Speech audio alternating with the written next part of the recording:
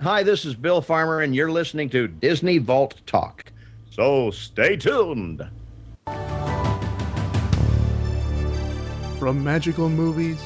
All it takes is faith and trust. Oh, and something I forgot. To unforgettable adventures. Well, once there was a princess.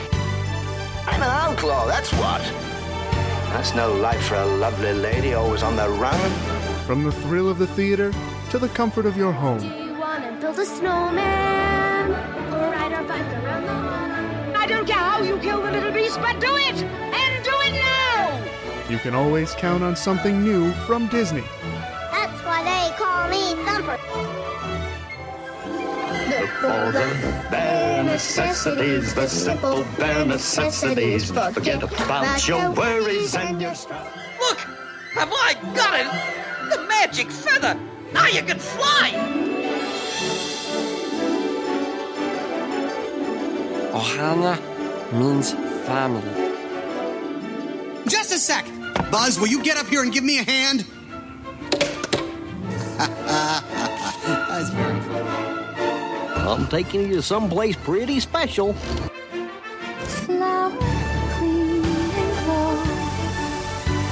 Let the powder show. Oh, you won't find him here!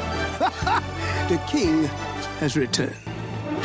Join us for discussion and commentary as we open the Disney Vault with your hosts, Steve Glosson and Teresa Delgado.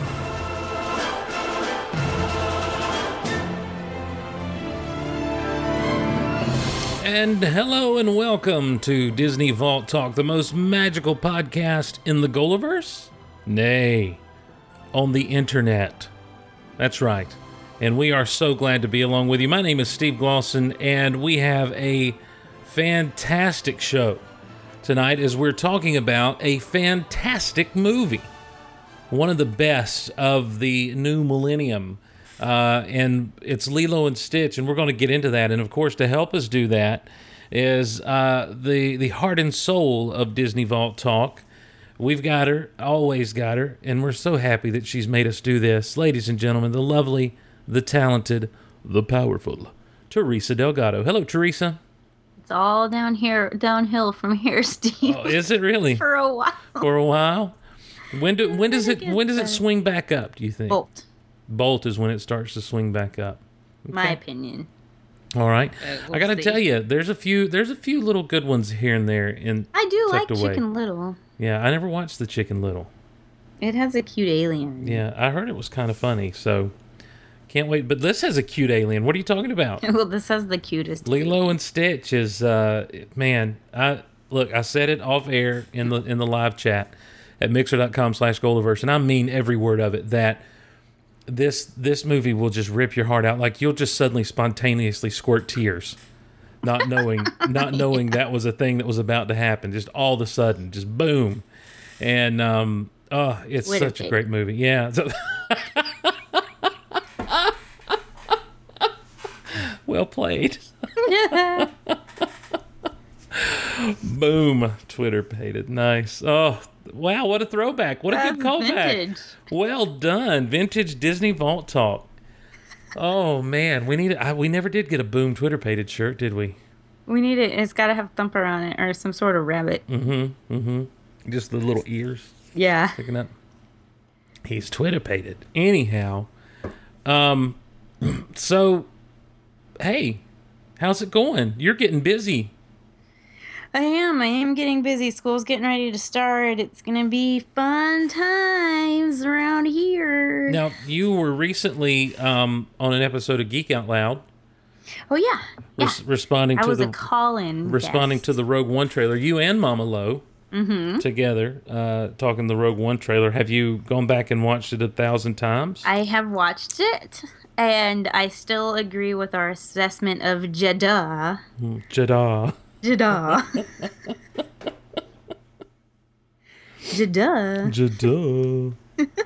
That was pretty funny.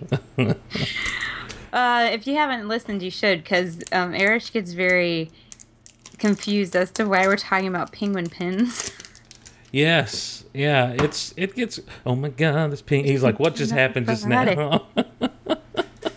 So yeah, that was a thing that happened, and then there was something else that had happened that made me think of you. I was on with the kids on the latest episode of the Star Wars Report.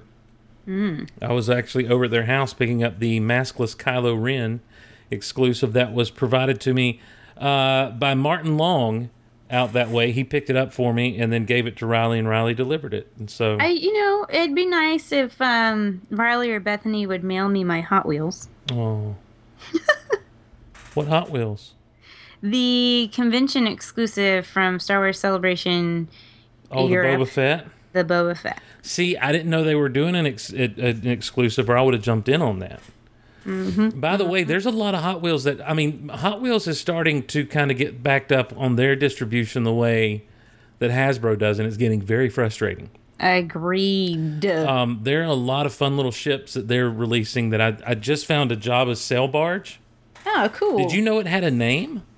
Jabba's sail barge? That's what I always thought, but it's like the Katana or something like that. The katana. Not the katana, not like a sword. It's K-H-E. Not like a sword. Right. It's K-H-E-T-A-N-N-A. The Katana. Katana. Katana. Katana. So there's that. But there's all kinds of new cars and stuff, and that Sabine car I haven't found. I know someone found it for you. I haven't. Yes. I got lucky. I haven't been able to find that bad boy. And they need to make a Hera so we can have the complete Rebels crew. Yeah, thank involved. You. Yeah. Well, Teresa, I'll tell you this. Well, we'll talk about it in a second because because we mentioned it on the last show, and you've got it here in the show notes again, about the whole Lego castle thing. Mm-hmm. But Lego is kind of threatening to suck me in. There is so much. They haven't sucked you in already? No, not full on. Not full on. We'll discuss how sucked in I am. Yeah. In Disney Watch. Well, here's the thing. But I'm tempted. There's a set that's out or coming out soon that has Sabine in the set, and it's a smaller set than the one that had been originally released with her. Mm-hmm. Because it's the one where her helmet comes off. Yes. And I've really thought about getting that just so I can have the complete Ghost crew. Mm-hmm. Because with the Ghost and with the Phantom, I've got Ezra, Zeb, Kanan, Chopper, and Hera, and I just need Sabine, and of course an Ahsoka, which there's just a whole bunch of, and I need that AT-TE that the clones drive around on. See, they're sucking me in because they're doing a better job than Hasbro with their Star Wars stuff. Mm-hmm. And Star Wars is on limits because it's a Disney show. True. Okay, I'm just making sure because I don't want to overdo it. But there's also something else that's happening in my life, Teresa. Ooh, what is it? I'm getting. Do you have a girlfriend? I'm getting married. No. Oh, are you what? No, I'm kidding. Oh my God! I was like, excuse me. How did this happen? When did this meet on Mouse Mingle? Again, forgot about Mouse Mingle. No, I've told. Still get the alerts, by the way, because they come to the email, and it's like, you have new matches on Mouse Mingle, so I'll peruse them and see if I approve of any. I gotcha. Well, so far nothing has come through that I thought this is good for. This Steve. Is the good one, yeah. Well, no, I am. I talk about this on the latest Geek Out Loud, but I'm just bringing it up to you because you're part of the problem that has formed in my life. I don't like being a problem. I am full on into trading cards again. Oh, okay. I mean, full on. I will accept that. I mean, full on. Like, I have been perusing eBay and places and finding, like, old vintage type stuff, like just obscure sets. And I'm like, oh, I need to get that. And when I say obscure, Teresa, I'm talking like Rocketeer. Oh, no. Tron. Robin Hood, Prince of Thieves. Oh, come on. Gremlins and Gremlins 2. I just have a vision of a bookshelf that has nothing but binders on it, and on the spine of each binder is some photoshopped little piece of paper that I've made that has like the logo of whatever cards are in there on there, and people can come and peruse and relive those movies through looking through the cards. It's a problem, and it's one that I'm proud to have. Well, you're welcome. So, well, here's the thing. I was big into it as a kid, and into my early teenage years. I was big into card collecting, sports and non-sports. But it's just kind of reared its ugly head recently. And in fact, I'm working on a blog about it over at geekoutonline.com. Cool. Yeah. So entering back into the blogosphere, is that still a thing? The blogosphere, yes. Is that still a word that people use? Is that still a thing people do? I mean, I haven't been in the blogosphere for a little bit. It's been years for me. How are your blogging skills? I mean, I'm not going to say they're on point, but Are you using pictures? Yes. Good. Yeah. Pictures that I have personally scanned of cards from my collection. And if you use a picture from somewhere else, you're giving credit, because that's all that real matters. That's right. But honestly, right now I'm using everything that's scanned from my own collection. So in this particular blog post, which is not up yet, it will be. I've got to finish writing it. And take your time, make it good. Yeah, exactly. That's what I'm trying to do. So I'm just trying to be more like you. Okay. Go get 3 jobs. I do. I have 3. Jobs. Okay. Yeah. All right. Do we host the same number of podcasts? Let's see. I've got Geek Out Loud, Mark Out Loud, Rock Out Loud, Disney Vault Talk, Big Honkin' Show, Round 3, Rebel Yell. So that's so 7. You've passed me because I'm at 6, I think. Yeah, I'm at 7, and then the Starkville Lab, Starkville House of Al. Yeah, so about 7 or 8. Okay. Quiz 9. Right. Do you have a cat? God, no. Okay, well, that's not the same. No, I'm not going to have a cat either. No. We're close enough. Yeah. I meant like your online presence. Oh. Yeah. I'm trying to be as much of a fangirl as you are. Well, you know what we both need to work on? What's that? Social media. Indeed. Hey, I've got a question for you, not Disney related at all. Sure. But since we're here and we're just kind of chit-chatting. I like questions. How was Harry Potter and the Cursed Child? Oh my God. Oh, I died. Oh, it was amazing. Was it good? So good. Okay, so total reading time split, if you add up all the little chunks of time. Mm-hmm. I read the book in just under 6 hours. Wow. Little over a 300-page book. Yeah. Plowed through that sucker. It was really, really interesting. There were the new characters at the beginning. I was like, you whiny little brat. And it took me a while to get over that. But once I did, and they turned the corner for me, I love these characters. I love what's going on. It was just, they need to make it a new movie, dang it.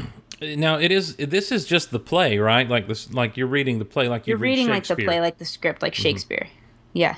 Nice. I really liked it. Yeah, I may pick it up. It was worth it. It was totally worth it. And if you're a Hufflepuff, when you take the jacket off of the book, it's Hufflepuff colors. So, woo, Badger pride. I don't think I'm Hufflepuff. Do you know what house you are? Have you taken the quiz? I've not taken the quiz. You need to take the quiz. What quiz would that be? What house are you in? There's several different ones, yeah, but the house quiz. What house am I in at Hogwarts? Okay. So right now, should we do this right now? Yeah, let's do it. Okay. There's several. We'll do this one at playbuzz.com. Yeah, that's good. Okay. What Hogwarts house would you be sorted into? Welcome to Disney Vault Talk. Let's play. All right. Say you were confronted by death. He wishes to bestow upon you a great gift for having thwarted him. Which would you ask for? A stone that can bring back the dead, a wand more powerful than any other, a cloak of invisibility. Ooh, wow. I'd want all 3 of those things. But you can only have those 3 things if you were the master of death. I don't want to bring back the dead. That's too much responsibility. That cloak of invisibility is looking really good right now, so I'm going to go for it. You have a very difficult final exam coming up next week.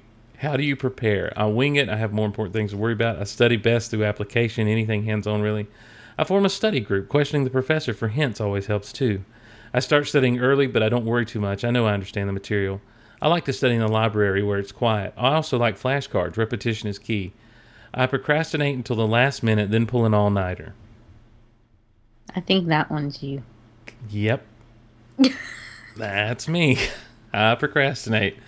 You find you have lost the trail while hiking in the mountains. Well, first of all, I'm not going to be hiking in the mountains.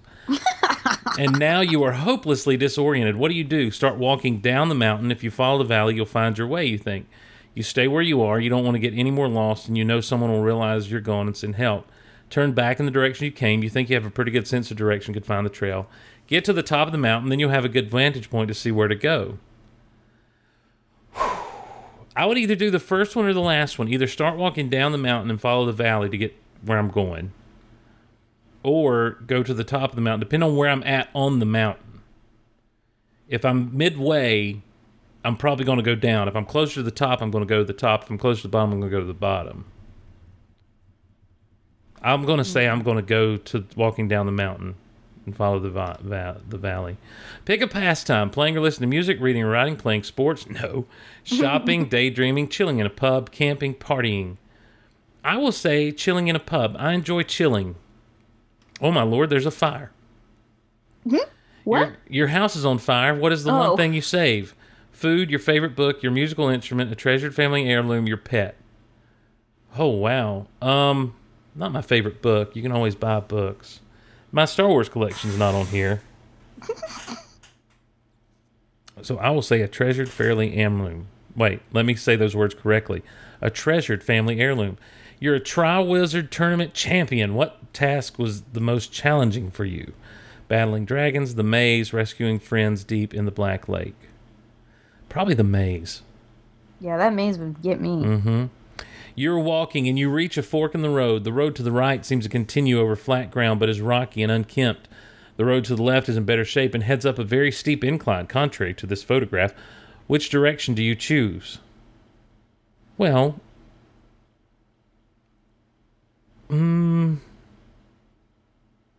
probably the flat ground, even though it's a little rockier because it's flat. I do not like walking up hills. What frightens you the most? Public speaking? No. Failure? Do that enough that it's not scary anymore. The dark? I like the dark. Okay. Falling doesn't bother me. It's the abrupt enclosed spaces. No. Storms? I love storms. Needles do not worry me at all. Poisonous animals? Yes, poisonous animals cause me a little bit of stress in my life. Mm-hmm. All right. Which animal do you most identify with? Oh, okay. With which animal do you most identify? Well, there's some type of falcon here. There's a chameleon. There's a fox. There's a flamingo. There's a baby seal. Aw, baby seal. And there's a bear. Bear. That's you. Gotta go with the bear. Which painting is the most appealing to you? Well, there's one that's all kinds of weird. The Escape Ladder, called by John Miro. Birth of Venus by Botticelli. The Self-Portrait by Rembrandt. Wheatfield with Crows by Vincent van Gogh. Supremus 5 by Kazimir Malevich, which is not much different than The Escape Ladder. And Autumn Rhythm by Jackson Pollock. That is... no, not that one. I like the colors on the Escape Ladder one. So go with that one. I will pick that one. You are in a completely barren white room. There's a red piece of paper on the floor. What do you do with it?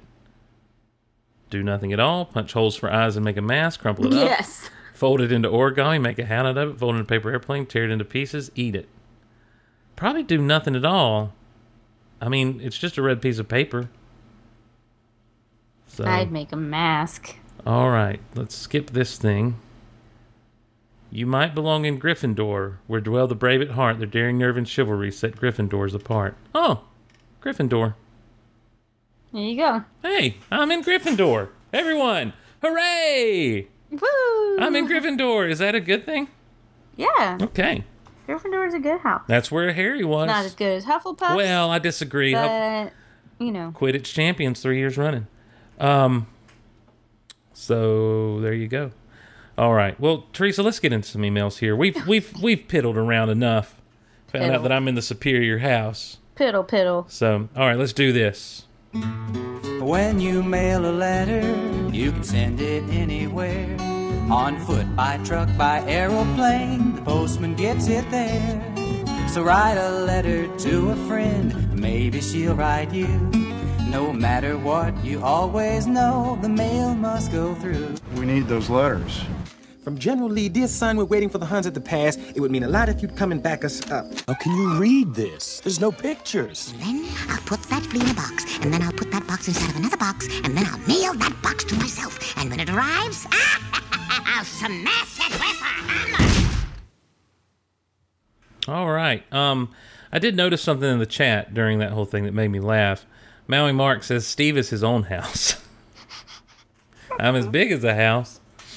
Hey. When Steve sits around the house, he sits around the house. All right.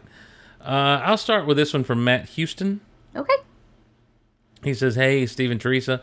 This is just a little part I noticed while watching Snow White. The scene at the beginning where Snow White is on the balcony while the prince is singing to her and she sends a dove to him. As soon as the dove is about to fly away from his hand, it flies toward his mouth and sticks its beak in its teeth. Just something weird. I thought that I had to rewind and pause it. Did the dove? It was supposed to be giving him a kiss, right? Yes, it was giving him a kiss from her. Yeah, don't be weird, Matt. The dove wasn't picking his teeth, and he wasn't trying to feed him like he was a baby bird. Come on. So on our last show, we mentioned that Jason Hunt, who loves The Emperor's New Groove, he had sent us some feedback on his thoughts about the movie, and so we're going to play that for you now. Hey, Disney Vault Talk, Steve, Teresa, or Teresa and Steve, whichever you prefer. It's Jason Hunt from the Wampa's Lair podcast. I just finished listening to your episode on The Emperor's New Groove, and since I love this movie so flippin' much, I just couldn't contain myself, and I had to record something to send in to give it my 2 cents on it, so here we go. I have to say that this is definitely my top 3 Disney movies of all time. Lion King's number 1, and then Emperor's New Groove and Robin Hood. Flip back and forth between second and third. Right now, I think Emperor's New Groove is second, so that would make Robin Hood third. Beauty and the Beast 4, and then we go from there after that. For my favorite Disney movie of all time. It's that good. I love this movie. It's probably the funniest Disney movie ever. And I absolutely love the characters. David Spade as Cusco, John Goodman as Pacha, Eartha Kitt as Yzma, and of course Patrick Warburton as Kronk are fan-flippin'-tastic. I cannot contain my excitement for this movie. Quick story about this movie. We missed it in its initial theater run. Although I had seen the trailers and I'd wanted to see the movie, but we just missed getting around to it for whatever reason. So, following spring or summer, that would be 2001, after it came out on home video, our neighbors across the street had it. And we were over there, and I noticed it on their shelf, and we asked if we could borrow it. And so they said, sure. And we borrowed it. We had it for a week. And my siblings and I watched that movie twice a day for a full week before my mom finally got tired enough of hearing the movie and returned it back to our neighbors because she was so tired of it. I swear we watched that twice a day for a week straight. It was that good. We probably wore out our neighbor's videotape of it. It was that bad. But we absolutely love the movie. There's so many lines that are still quoted in our family to this day, yaha, nah, yaha, nah, yaha, the kids, night, Mom. That's great. And then, of course, so much else. I have to say, though, my favorite character from the movie, I know you guys were real big on Kronk. Kronk is great. I love it. I love all the main characters, but Yzma takes the cake for me. I don't know why. She's the villainess, but she's probably my favorite villain in Disney aside from Scar. She's that good. And my favorite line of hers goes a bit like this. Now, how to get rid of Cusco? Oh, I know.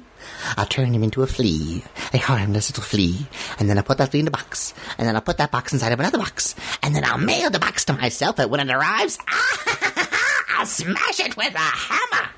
It's brilliant, brilliant, brilliant, I tell you. Genius, I say. Or, to save on postage, I'll just poison him with this. Oh, take it, Kronk. Feel the power. You know, that sort of thing. It's it's probably my favorite line of hers, and bits of that line have been quoted between my sister and I forever. You know, mail the box to myself, and turn him into a flea, and all that fun stuff. It's great. And I'm actually getting ready to watch it again after I send this out. So I'll wrap this up. Enjoyed the episode, loved the movie, and I really enjoy keeping up with the show. So keep doing the good work. And I do not apologize for the length of this audio email. Have a great day, guys. Thank you, Jason. Well done. For those enlightening comments. Well done, Teresa. Well done. Why don't you take David's email?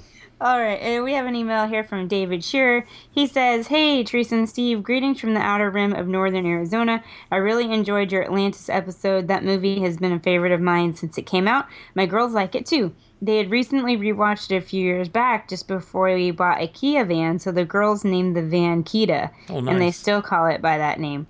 Like Daniel and Indy, I have always noticed the Stargate similarities. Have you guys seen Castle in the Sky? Wait, time out. Hold on. Time out. No, it's a weird word. Miyazaki. Okay, Miyazaki. Yeah, Miyazaki's The Castle in the Sky. I just skip words I can't say. It's fine. Miyazaki's Castle in the Sky. Atlantis has a lot in common with that one too. Crystal necklaces and stone guardians for starters. Check it out. Anyway, thanks for discussing the Forgotten Gem Atlantis, David Shearer. All right, we have one other thing that is not related. Well, it's not emails, but it's feedback. Related. Okay. We got some tweets today. That it was pretty good stuff. We had Mike McDonald, who's at Mike Tarkin. Yes. He wrote us on Twitter, and he says, "Homework. Man, I haven't watched Treasure Planet in years. I forgot how cool it is." And then, just a little bit later, he says, "And just realized Lilo and Stitch is supposed to be the next film. Switching now." Nice. I thought that was cute. That's funny. So funny. Doing Disney Vault Talk homework.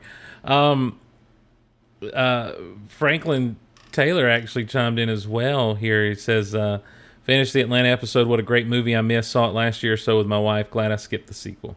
Yeah. I'll reiterate, Atlantis the Lost Empire, not a bad movie.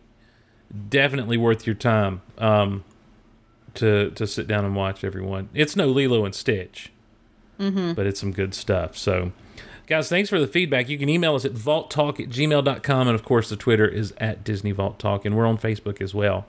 And we love hearing from you guys, so please continue to email us and tweet us and Facebook us. Yep. We're running low on email. We are. Which is a weird problem. We've never had this issue before, so it's making me... So if you've been considering it... Yeah. Go ahead and do it. Send it. It's making me feel very insecure. Yeah, we feel very unpopular. I almost said immature, but... but I stopped myself. Yes, we are immature. Yeah, well, listen, all you have to do is listen to the Big Honkin' Show to find out how immature I am. I went into a complete laughing fit. Have you seen the video of the baboon throwing the poo at the little girl? No. I'll have to find it and send you the link. But first... Hey, watch it!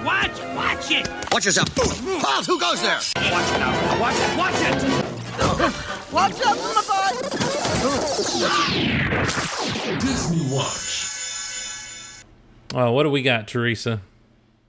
Well, what do you want to know about first? Well, Lego Disney Castle.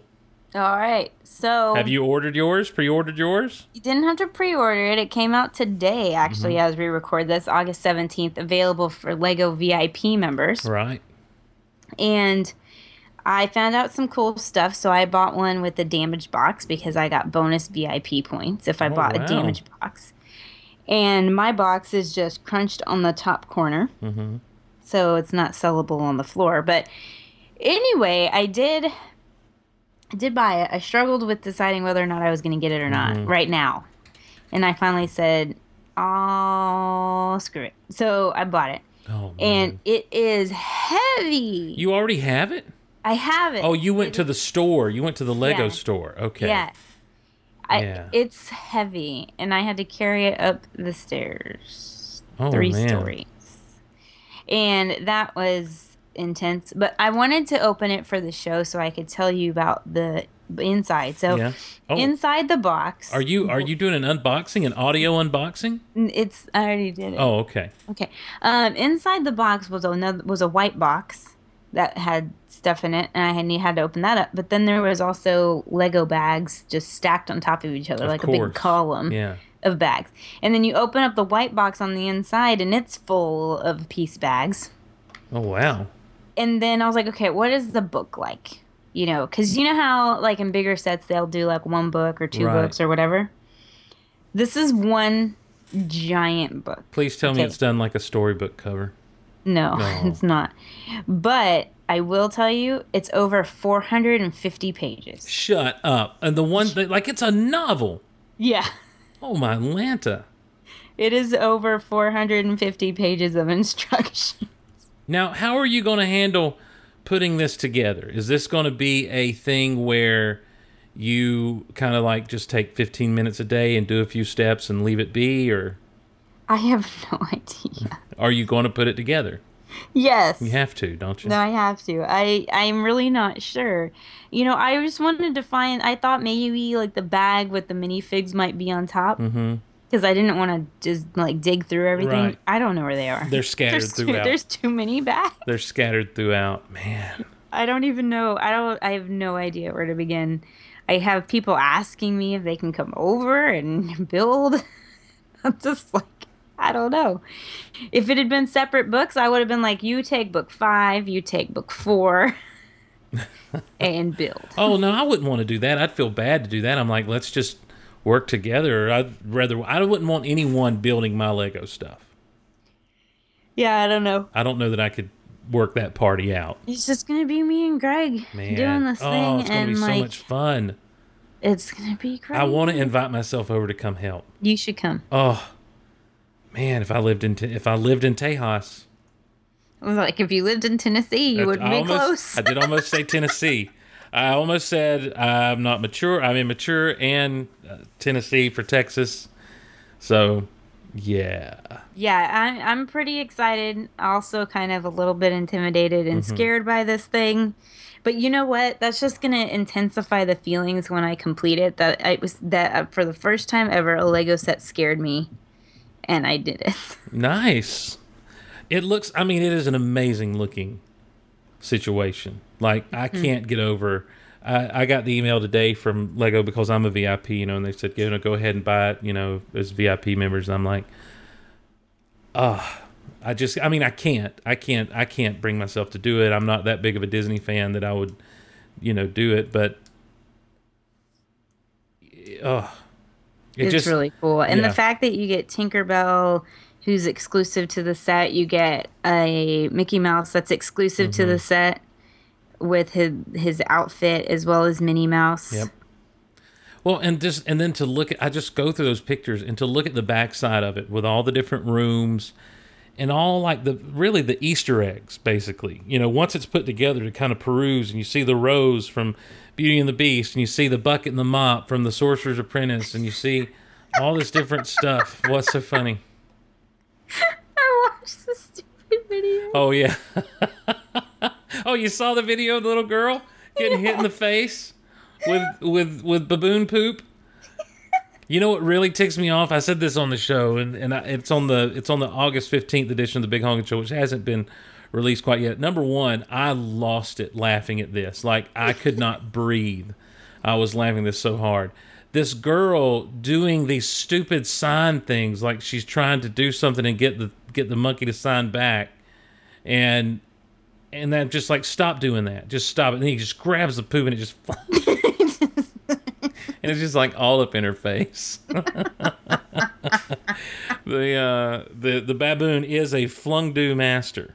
Oh God. So. Okay. Yeah. So there's so much. There's like Aladdin's carpet in there. There's all kinds of really cool things. There's a sorcerer hat. Yes. And I just want to get it to build it. You know what I'm saying? Like, it just looks amazing. How many pounds, how many lbs would you say it weighed? I had to carry it with, because they put it in the bag, and then they put those sticky handles on, that stick to the side of the bag so you have a bigger handle. Right.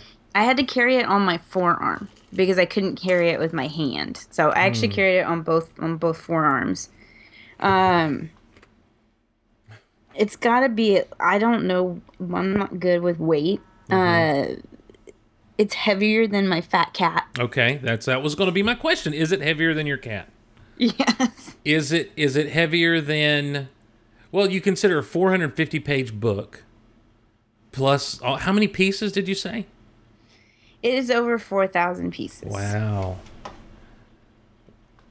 It's got to weigh at least, because I'm pretty sure my fat cat weighs 10 pounds. Is that too much for a cat? No. I mean, I don't know. I don't know about. It's pretty heavy. All right. How much? I don't know how to. A Lego brick weighs, I don't know. Let's say 1.5 grams. The average Lego brick. Oh, great! Now we're in grams. So you're talking 4 kilograms plus 6 kilograms. That doesn't seem right. That seems too light. Never mind. 35 pounds. Heavier than a baby in a car seat? It's probably as heavy as a baby. I do have a scale. I would have to leave the recording studio. You know what? It's not that important. I'll find out and I'll put it on our Facebook. I'm just interested to know how weak you are, is all I'm saying. Oh, great. Yeah. Well, very. I bet we can find out. I can answer that for you. Yeah. Well, that's cool. All right. Well, what else we got around here? What's the next action? Oh, we've got some cool stuff. Okay, what's this Lin-Manuel Miranda thing? All right. So we know Lin-Manuel Miranda, he's making the rounds. He's going to be in Mary Poppins. He's done Hamilton. He's doing all kinds of stuff, contributing stuff to other things. I mean, he's just all up in the Disney universe right now. He did a song for Star Wars The Force Awakens. Well, old job. He is joining Alan Menken for the live-action remake of The Little Mermaid. Nice. So we don't really know exactly what his role is going to be because all of Menken's songs from the original film are going to be in the live-action from what we've heard. But, let's not get ahead of ourselves. We've got Beauty and the Beast coming out in March. Peach Dragon is currently out. We're going to talk about Peach Dragon in a minute. But there is a live-action Little Mermaid. I was wondering if it was going to come. Oh, man. Look, they're doing a good job. I don't want to be the naysayer, but I don't understand doing the live. I guess I understand it. It's like, oh, it's neat to see it live action, but... Well, it is neat to see it live action, except for there aren't real mermaids. Right. They're not real. So, I mean, that could be cool to see, them do live action mermaids. Yeah. Like a whole bunch of them, not just one or two. And not the scary kind that were in Pirates. Right. And speaking of pirates. Uh-oh. Keira Knightley's joining the Disney universe again. Well, good segue.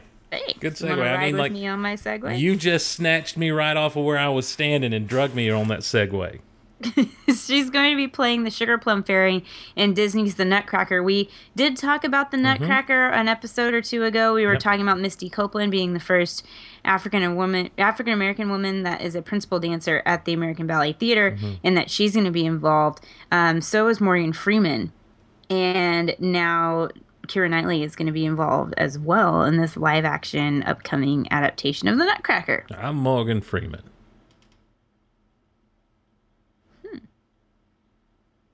I was waiting for more. I thought you were going to start talking about penguins or something. I'm Morgan Freeman.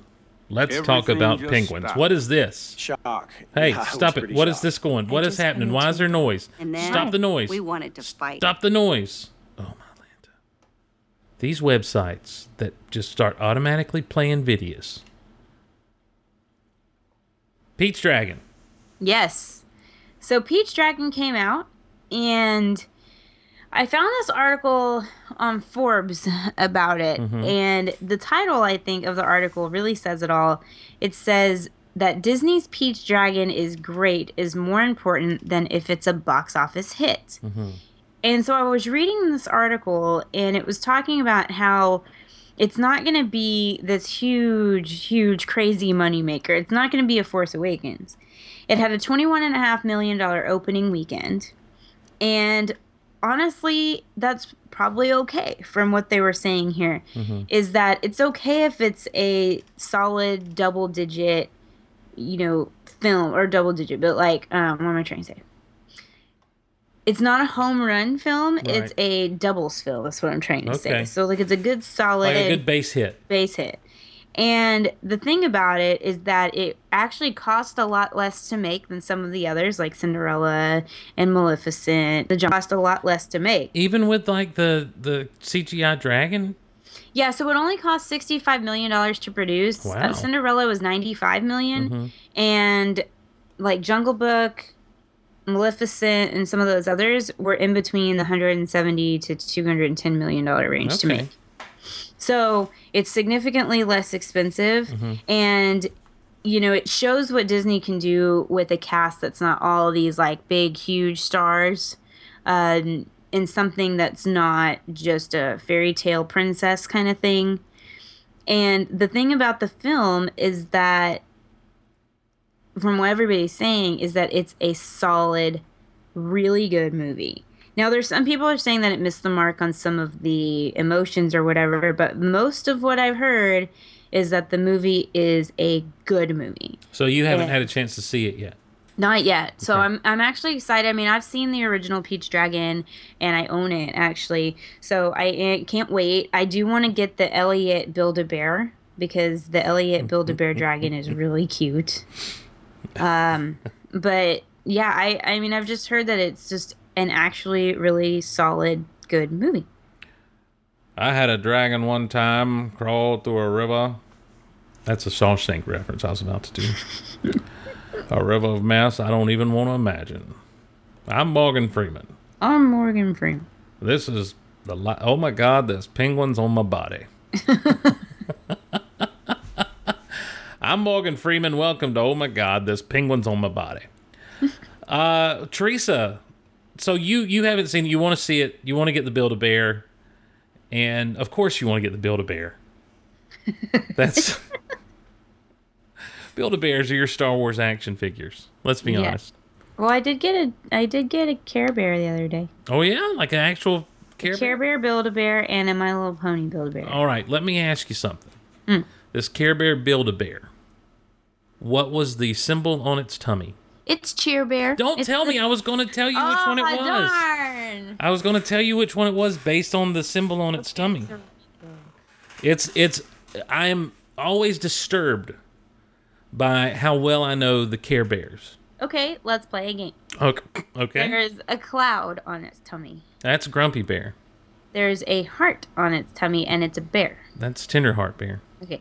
There is a shamrock. That's Good Luck Bear.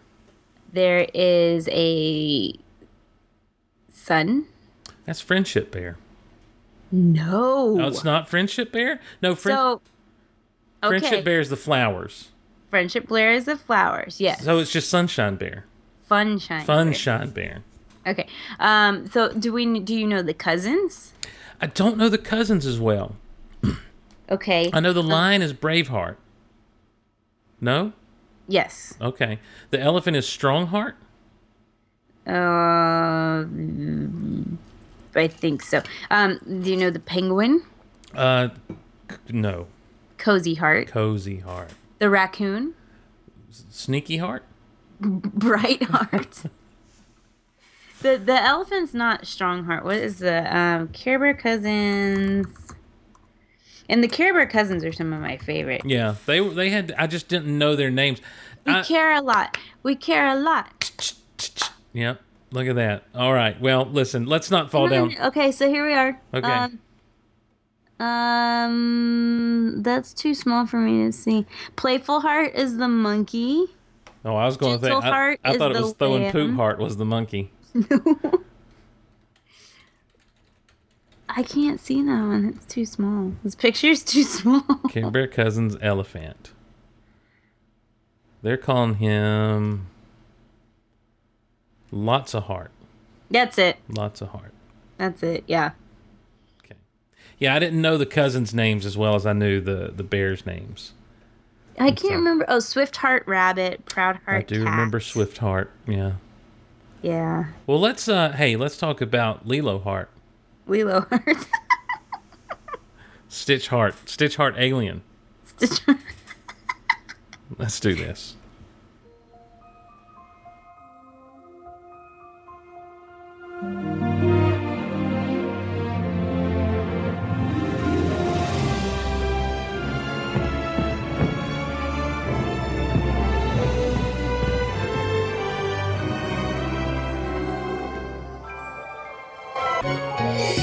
The kennel's back this way. Go. Pick someone out. You always remember your very first pet. Are there any aminals in here? You knew you had found your best friend. Hi. How? And you knew he had found you. Wow. All of our dogs are adoptable. Except that one! What is that thing? A dog, I think. But it was hit by a truck. Does it have to be this dog? Yes, he's good. I can tell. You'll have to think of a name for him. His name is Stitch. All Lilo wanted was a pet of her own. Bad dog. Be careful of the little angel. It's not an angel, Lilo. I don't even think it's a dog. Who knows where this thing came from? What she got was an alien named Stitch. He got the wish? Oh, great! He's loose! Where is he? A planet called Earth.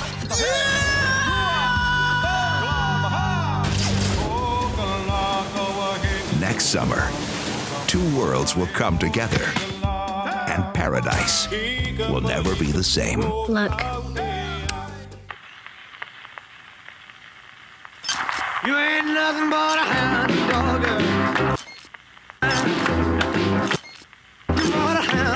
What is that thing? I got a new dog. You sure it's a dog? It keeps staring at me like it's gonna eat me.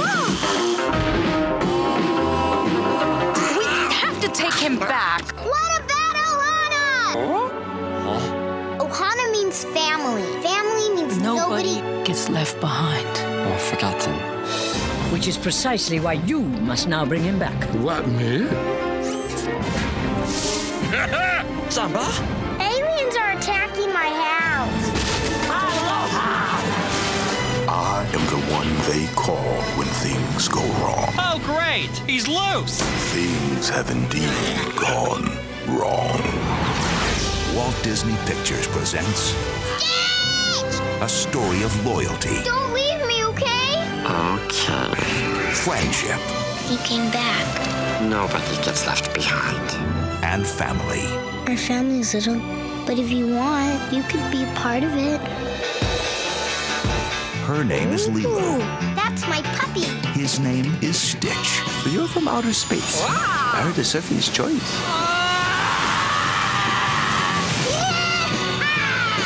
Disney's Lilo and Stitch. Good puppy. Coming to theaters this summer. Oh, man, let's get this out of the way right now. If you don't like this movie, I question whether or not you have a heart. Let's go down the checklist first, shall we? Dead parents? Check. Outcast heroine? Check. Unlikely friendship? Check. Kicking soundtrack? Check and check. Kicking score? I don't know. Just ask the guy who scored Back to the Future. This movie has it all, from spaceship chases and dogfights to alien conspiracies to making you care about an ugly little spud who goes all the way around the ugly tree to be cute. Lilo is a different sort of little girl, but she's got a great heart. Her sister Nani is trying to hold things together after the death of their parents. Unfortunately, a social worker disguised as Ving Rhames doesn't think Nani is capable of raising Lilo. His suspicions are heightened by the trouble caused for Lilo and Nani by their new dog, Stitch, who's not really a dog, but an experimental life form created by a mad alien scientist. His nature is to be destructive, but can the love of a little girl change his destructive ways? Will he escape the clutches of the Galactic Federation people organization thing? Will they ever find out mosquitoes aren't endangered? Who knows? Well, I mean about the mosquito thing. The other things will be answered in this movie. This is Lilo and Stitch. And here's Teresa with some history. I'm sure you know everything there is to know about the castle. Oh, well, actually, yes, I do.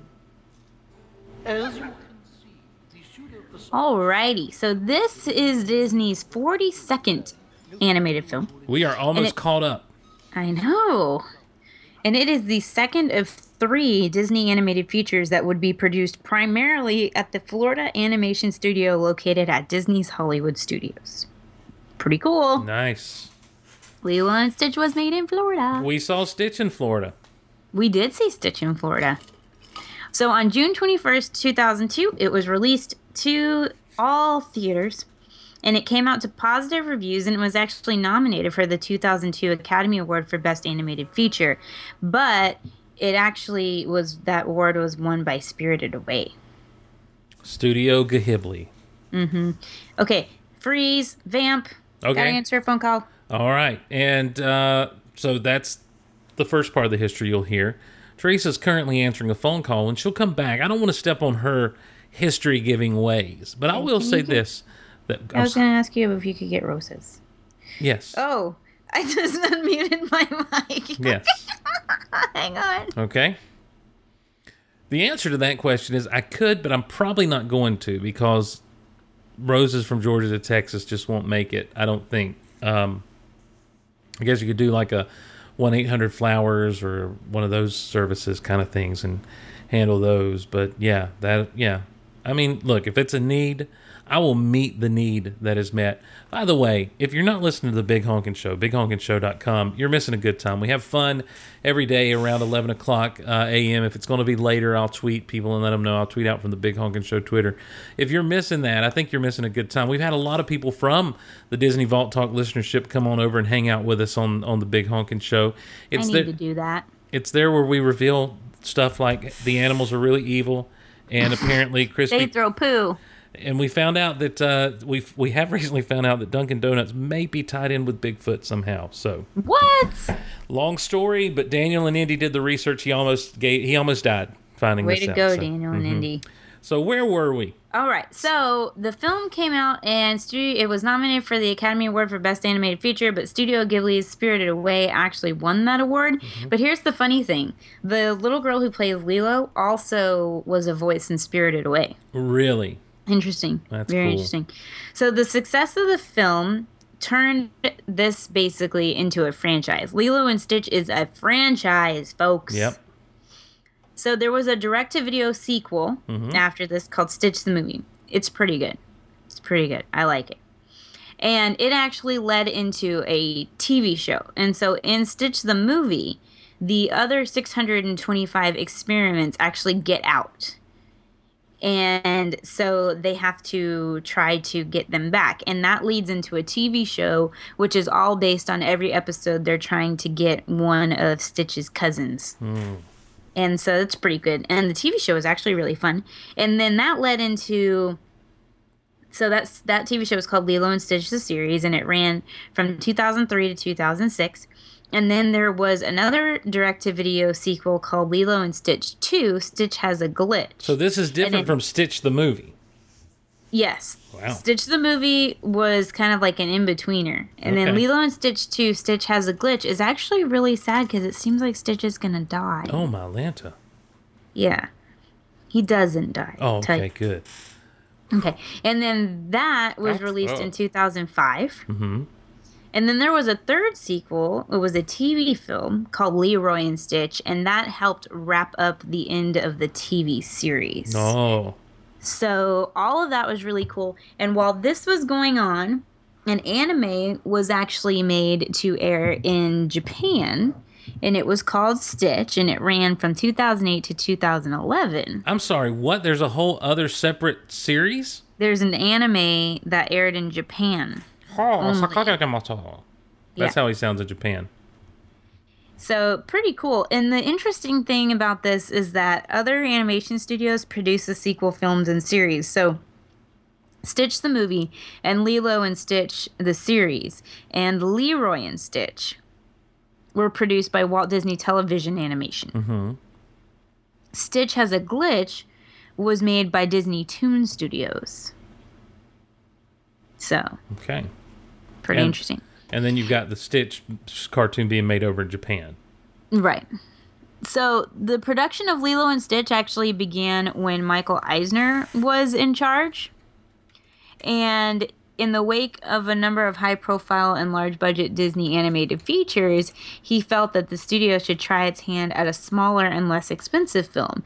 And so this idea was actually inspired by the production of Dumbo, which was made very economically safe, if you remember our Dumbo episode, in 1941, in the wake of Pinocchio and Fantasia, which were both super expensive. So they made Dumbo on the cheap. And so this was kind of the idea, is that Stitch would be made on the cheap. Right. Now, Chris Sanders, who was the head storyboard artist at the time, was asked to pitch an idea. And so he actually pitched the character of Stitch, who he actually created for a children's book in 1985 that he pitched, but the book never went anywhere. So Stitch was born in 1985. Guess who else was born in 1985? Teresa. Yep. Look at me doing Stitch and I are the same age. So I am looking at this Stitch anime thing right now. Oh no. And apparently it aired on Disney Channel with an English dub. Did it really?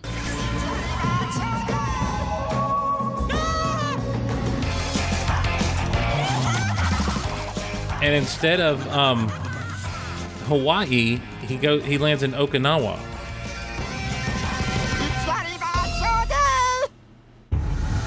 Ichiriba Chode. No idea. Weird. Anyhow, yeah, so basically Dr. Jumba's laboratory he escapes from, and he makes an emergency land on Earth. He finds himself in an Okinawan island and meets a young girl named Yuna instead of Lilo. It looks like it also aired in Australia, Latin America, and Scandinavian countries. Well, maybe that's and briefly in the U.S. on Disney XD. Look at that. Crazy. It follows the events of Leroy and Stitch. This show follows the events. He leaves after the Leroy and Stitch? He does not stay with Lilo. Yuna has replaced him. What? But Ohana means family. So it says Lilo goes pretty much unmentioned until a season 3 episode entitled Lilo.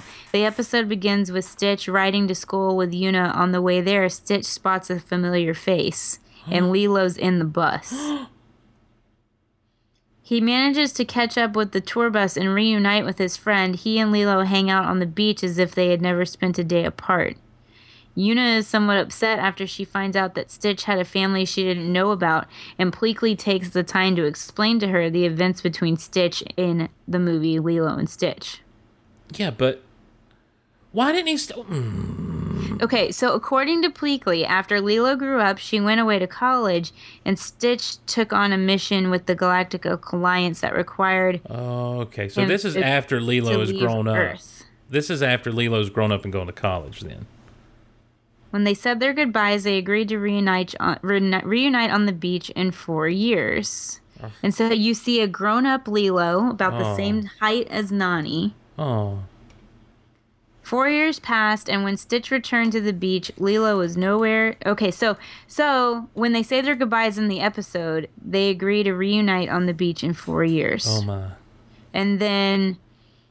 4 years passed, and when Stitch returned to the beach, Lilo was nowhere to be found. According to Pleakley, he went mad with grief and crash-landed his ship on an island in Japan. Oh, wow. Oh, okay, and so as it turns out, the girl that Stitch was playing with on the beach, and he thought was Lilo, is actually Ani, Lilo's daughter. Shut up. Ani tries to tell her mom that she found Stitch, but Lilo doesn't believe her. And they head to the airport to fly home, and Ani is distraught because she did not get to say goodbye to Stitch. Realizing this might be his last chance to see Lilo, he rushes to the airport to catch up with his Ohana before they leave Japan. In the nick of time, Stitch catches up with Lilo and Ani, and the real Lilo finally gets to see Stitch. They share a heartfelt reunion, and Lilo explains why he couldn't find her on the beach. The day they were supposed to reunite, Lilo's sister was having a baby, and she couldn't leave her. As soon as she could, Lilo came to the beach, but by that time, Stitch was gone. Oh, man. All right, I found this episode. He's going through the airport, and there they are. I missed you so much. The time we had together. Oh my meant so much to me. I'll never forget it as long as I live. I'll come back soon, promise. Meanwhile, you look after your new family, okay? Okitaka, I will. Oh my gosh, I can't even. Oh my god, I'm gonna cry. Oh my gosh, what are they doing to me? Why would they do this? What? What is this whole thing about? Why are they doing this? Why are they just tugging the heartstrings constantly? This is like an unknown world of Lilo and Stitch. Oh my gosh, it's so hateful, but... What in the heck? Oh, he got her right before she got on the plane. And she's talking like an anime character, all fast and choppy. I'm so sorry, but you must now stay with your new family. Okay, people, go on YouTube for real. They're broken. Oh my god. But they're good. And she does have a little girl that looks just like her, like Lilo. That's so crazy. Mm-hmm. Wearing a little flower dress and everything. Lilo man. may be... Let's go ahead then. We'll get into this as we got to continue on. I'm sorry to derail us during the history. It's okay. Oh, okay. So all of that aside, that I didn't even know existed. Mm-hmm. Lilo opened in second place at the box office with $35.3 million in its first weekend, less than $500,000 behind the film Minority Report. In its second week, it fell to third, again behind Steven Spielberg's film. The film ended up earning $145.8 million in the United States. Mm-hmm. And Canada, and $127.3 million internationally, totaling $273.1 million globally. Box Office Mojo estimates that the film sold over 53 million tickets during its original run. So Lilo and Stitch was released on VHS and DVD on December 3rd, 2002. And in 2009, a special 2-disc DVD Big Wave edition was released featuring a making-of documentary, more deleted scenes, and including the original climax. Oh, we haven't talked about this yet? What? There was a whole different ending. So we'll get there. Give me a minute. Okay. So the film was released on Blu-ray on June 11th, 2013 in a 2-movie collection with its sequel, Lilo and Stitch 2, Stitch Has a Glitch. And that's one where Stitch almost dies. Mm-hmm. Is this the most heart-wrenching series of... I don't... Like, really? She doesn't show up, and he gets depressed, and so he goes and finds a new family, and then he sees little Lilo that's not actually Lilo. And then the plane. I mean, it's like an old 20s movie. Yeah. Well, Stitch Has a Glitch sounds almost like E.T. Yeah. He's just going to sit there and die almost. Yeah. He came to me! He came to me! I watched that this weekend. That was a mistake. Okay. That movie, you want to talk about killing you. Oh, when he starts screaming, he came to me! Ready? Yeah, continue.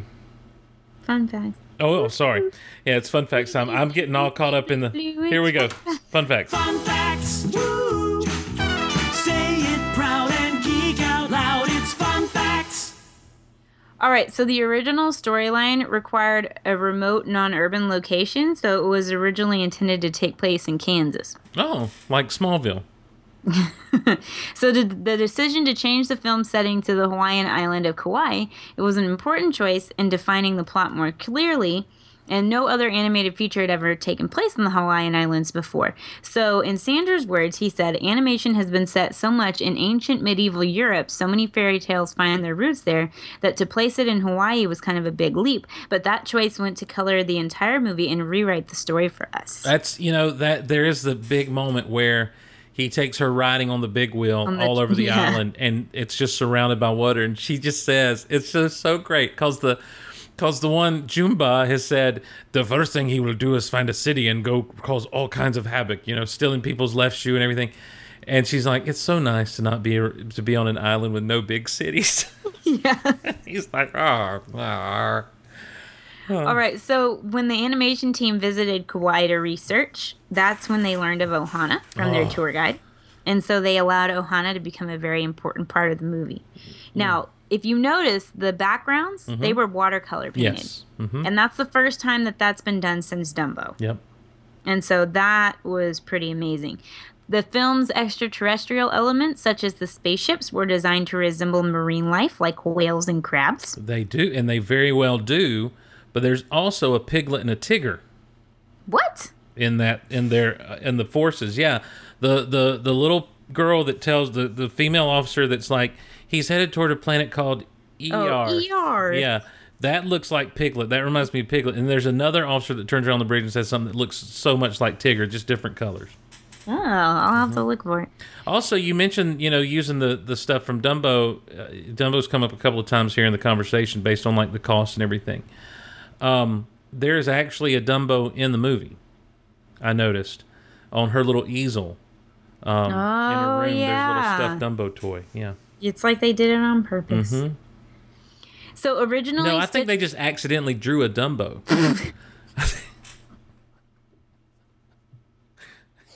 It's like invisible wind. Okay. So originally Stitch was supposed to be the leader of an intergalactic gang, and Jumbo was one of his former cronies that was summoned by the Intergalactic Council to capture him. Okay. Super glad they didn't go with that. No, so he's the bad guy, and the bad guy is the only one that can bring in the bad guy. He's like Al Capone. What are you doing, Jumbo? You can't take me. All right, so here's where you were like, what? With the ending, okay? So the biggest change in the film after testing it came to the film's third act. In the original third act, Stitch, Nani, Jumbo, and Pleakley hijacked a Boeing 747 jet from the Laihu airport and flew it through downtown Honolulu to save Lilo. Oh, wow. No. But after September 11th, the sequence was revised so that Stitch instead flew a spaceship through the mountains of Kauai. Yeah, no, I'm fine with that. That's probably a good... I think that was a smart choice on their part, especially given the time of release. But I like the spaceship going through the mountains. I think it's cool. I think it's cool. They never really leave Kauai. I think that when you there's that one shot of the big fat guy with the ice cream, and it's like he's finally about to eat it, and then the wing, and like I'm just watching the wing, and it just hits that thing perfectly, knocks it off. And Fatty looks so sad that his ice cream has hit the ground yet again. Yeah. So if you want to see the original ending, you can watch it on the Big Wave edition. They included it on there. Now, this next one kind of disturbed me. I'm reading it right now, and I'm not... So there was a scene where Lilo introduces Stitch to Pudge the fish, which ultimately led to the death of Pudge the fish. Then Lilo takes Pudge's body to the same graveyard where her parents were buried.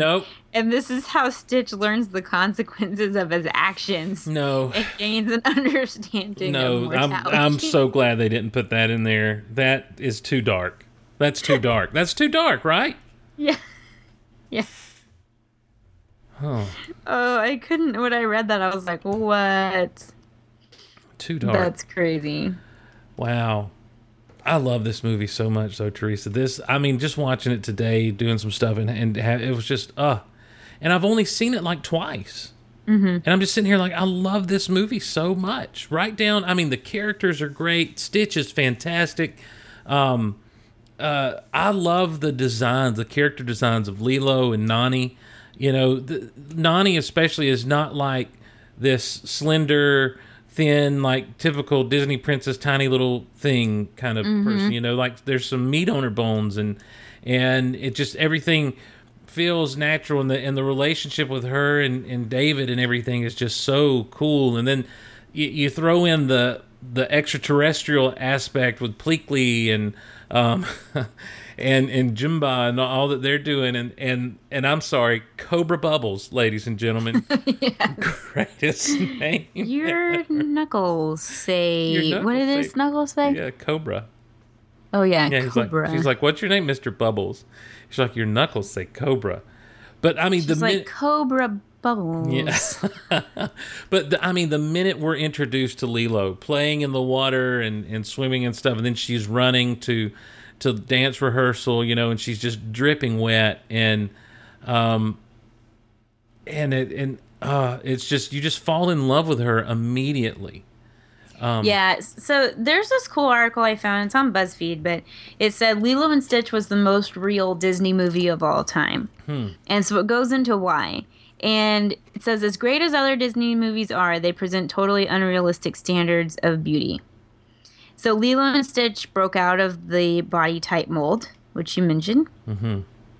Lilo wasn't like the other kids. She was chubby and weird and sort of dark, which is true. When she's like, leave me alone to die. I just want and she puts her, she's like, my friends need to be punished. And she's got a book of voodoo. She's putting like spoon voodoo dolls. She's made voodoo dolls out of spoons, and she's putting them in a pickle jar and shaking them around. Yeah. She dealt with the struggles of being an outsider, representing a lot of kids who feel left out. She was realistic, just like real children. She was a brat at times. God, hang on a second, okay? I'm sorry. Oh, am I vamping? I'm vamping. From the minute she like shows up late, and she reminds me a little bit of Ramona Quimby, if you ever read the Ramona books. Oh yeah, I remember those. Yeah. I didn't read a ton of them, but I was all up in the Ramona books as a kid. Loved them. Them and Super Fudge. And she reminds me, and I think that's what she reminds me of, are those type characters from back in the day, that they're lovable, but they're making the same mistakes that I always made as a kid. You know, I remember having a musical when I was like in second grade that we were doing at the school, like with chorus class or whatever. And I was playing a monkey. I had a little monkey costume and everything. But one of the things I had to do was, so that my legs would not be, white as a sheet, was wear hose, little tight kind of things. And I didn't know what I was doing. And I put my monkey suit on before I pulled the hose up around my legs.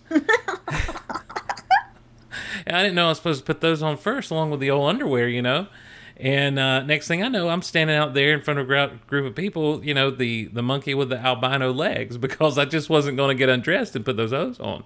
And I'm just like, I was embarrassed as all get out. I'm like, I look like I'm standing here in weird underwear. And that's a kid. That's the kid stuff we all do. We all have those awkward, weird moments of things, So this article continues into talking about her doll, and that Nani was curvy and athletic, and that there was a romance between her and David, but it never really took center stage. And that Stitch wasn't a cute animal sidekick, and just all these kind of things that really make it such a real movie, and not just, a typical... Here's what I want to know. I want to know how Cobra Bubbles becomes a social worker. So there are some theories out there. I want that story. Yeah. There are some theories. I don't like them. I don't think they sound like they make any kind of sense at all. Right. But there's a theory that their parents were also in the CIA with Cobra Bubbles, and that he's not actually a social worker, that he had made an effort to, like, they had asked him to take care of their kids or to watch after them or something. Okay. And so he's doing that as a favor to her parents. Okay.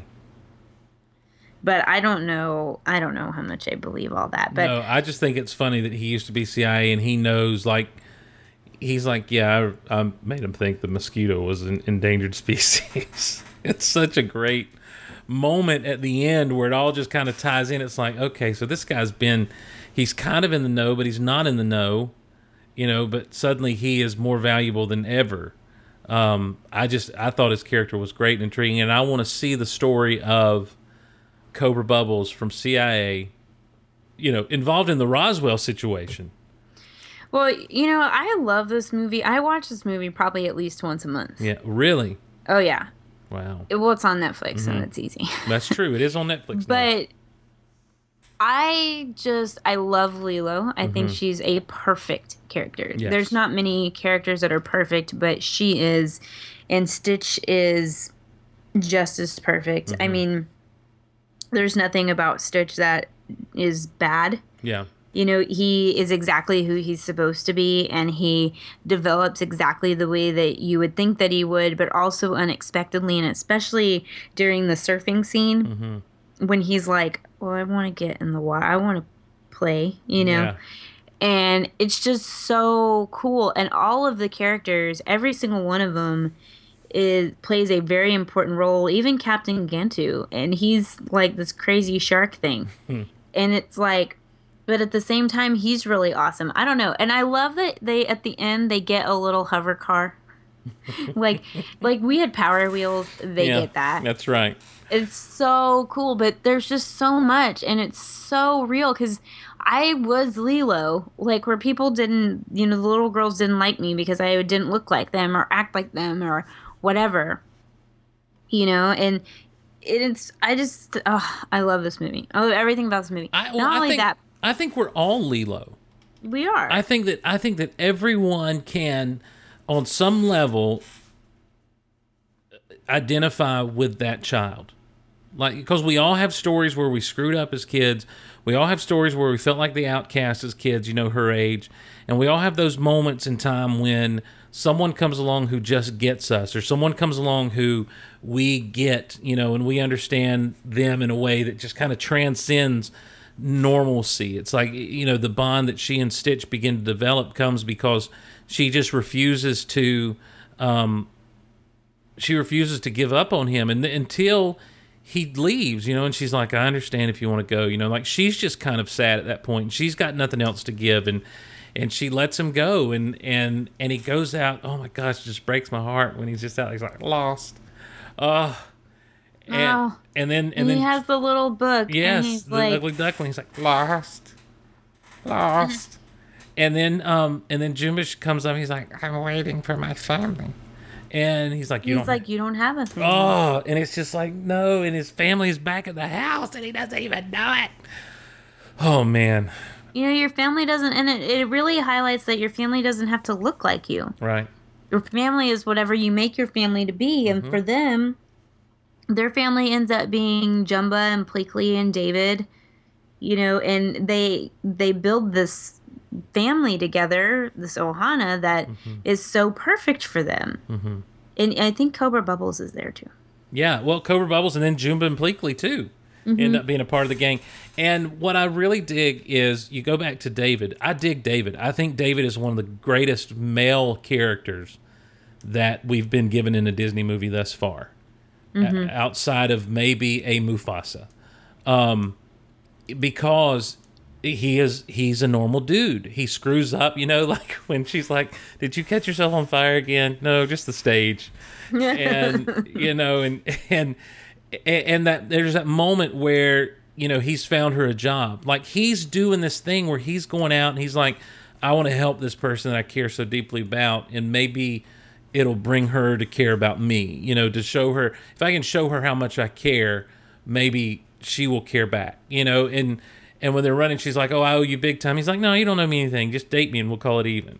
It's a great little throwaway line. It's a great moment, but it's so natural. And it's just, he is, I love his character because he just rolls with whatever happens.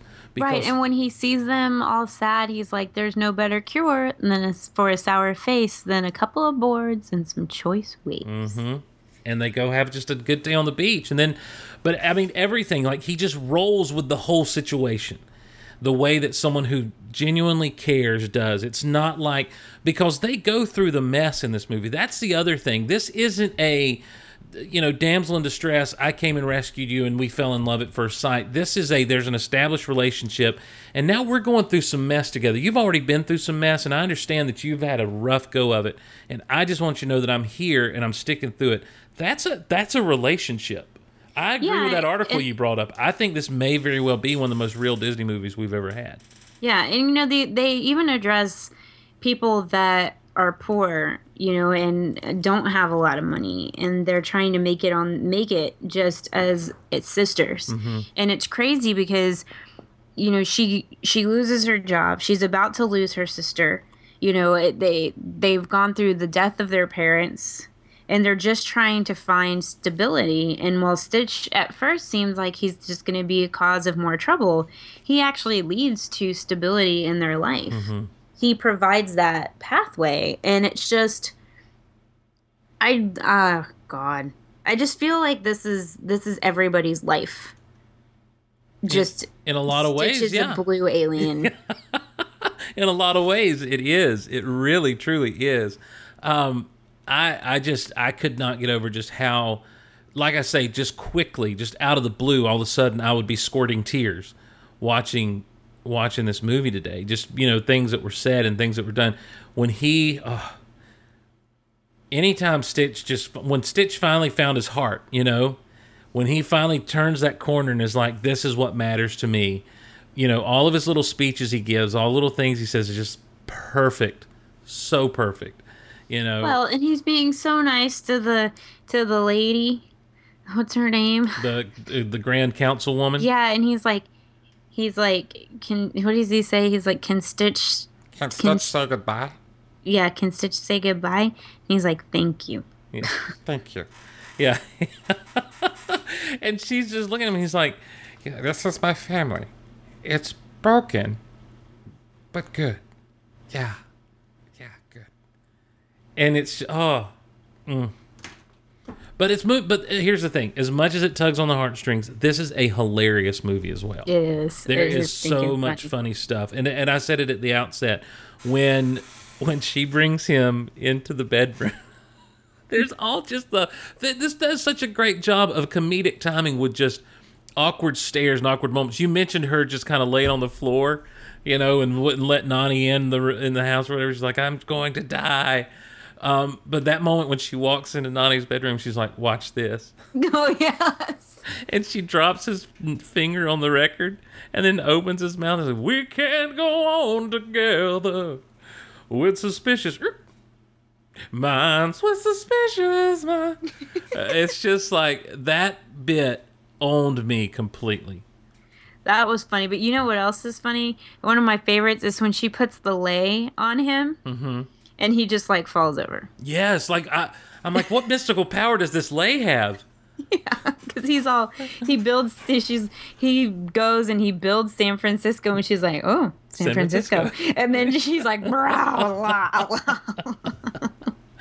and I think there's a lot to be said. Oh, I don't want to get serious again, but it's more positive than the serious we got on Fox and the Hound. I think there's a lot to be said about the message this movie sends as far as the way we deal with people in our lives is that love is what's going to overcome things. Is that when you have people in your life who you don't want people that are destructive or intentionally harming you in your life, but there are some people who just, they have emotional issues, they have things going on, and the answer is always love. And this movie just shows that from start to finish, is that, as I said at the outset, Lilo is a little girl who will not give up on Stitch. When she adopts him, he is hers, and she paid $2 for him, and that's a cute little scene. Can I borrow $2? Yeah. And just the quick little, let me take that back from you, give it to her, she gives it to me, now I give it back to you. She is not going to give up on Stitch, and she sees Stitch the way she sees herself. No one else would want this thing, but she does. She sees the good in him, and she is just the perfect little character. She is just out. I mean, I just want to hug her the whole dang time. What about Ohana? Don't you pull that on me. Don't pull that on me. I think also, I've got some Pacific Islander in me, particularly of the Samoan blood. If I don't, I wish I did. I want to be a Samoan so bad I can't stand it. They're big people who are just happy-go-lucky. You know, nothing really gets them down. And I love her instructor at the beginning. You know, and he's not like angry. He's not flying off the handle at her. He's just like, we're going to have to call your sister. You know, like he's very mellow. The disappointment's coming through, but it's not, you know, that culture is so stereotypically laid back and easygoing. And when you get to meet people who are from the islands, you find out, yeah, they pretty much are that way. And I think it's outstanding. I think that I love that culture. The music, the Hawaiian music just makes me feel things. Yeah, you know? The Hawaiian music's great. And you were talking, and I was thinking about the whole line about Pudge the Fish, because you were talking about her dance instructor guy. And she was like, I was late because I had to feed Pudge the Fish. And he's like, Pudge the Fish? And she's like, he controls the weather. And she was like, I was late because I had to go to the store because we were out of peanut butter. Jesus. And my sister told me to feed him tuna. Do you know what tuna is? He's like, fish. And she's like, if I fed Pudge tuna, I'd be an abomination. That's a great line. Oh, it's such a great line. So I was late because I had to go to the store to get peanut butter because all we had was stinking tuna. I love it. That's such a great line. And then, it's so sad when she's like, are you girls going to go play dolls? And they're like, nope. And she pulls her little doll out and she explains why she looks so weird and everything. She's like, she has this whole backstory. And then the girls laugh and leave her and she throws the doll down and walks away and then comes back over the hill and like picks her up and hugs her like, I'm so sorry. I didn't mean to leave. It's just such it's just these moments that they capture are so good. I want to talk about some of this Hawaiian music. If we may. Of course. It opens up. I used one of these songs in my wedding, actually my wedding reception. Hawaiian Roller Coaster Ride is the song that Greg and I came into the wedding reception to. Oh, cool. Well, this is the one it opens up with, Hey Mele no Lilo. And Mahalo nui a ke ali I wahine, holi ni ola ni o ka pohiko. Ka piwi o mai o ke hanu e nue na kai ho o rua hani ke mole. E na maka I ke a mala wai Hawaii a ke a I ka wai.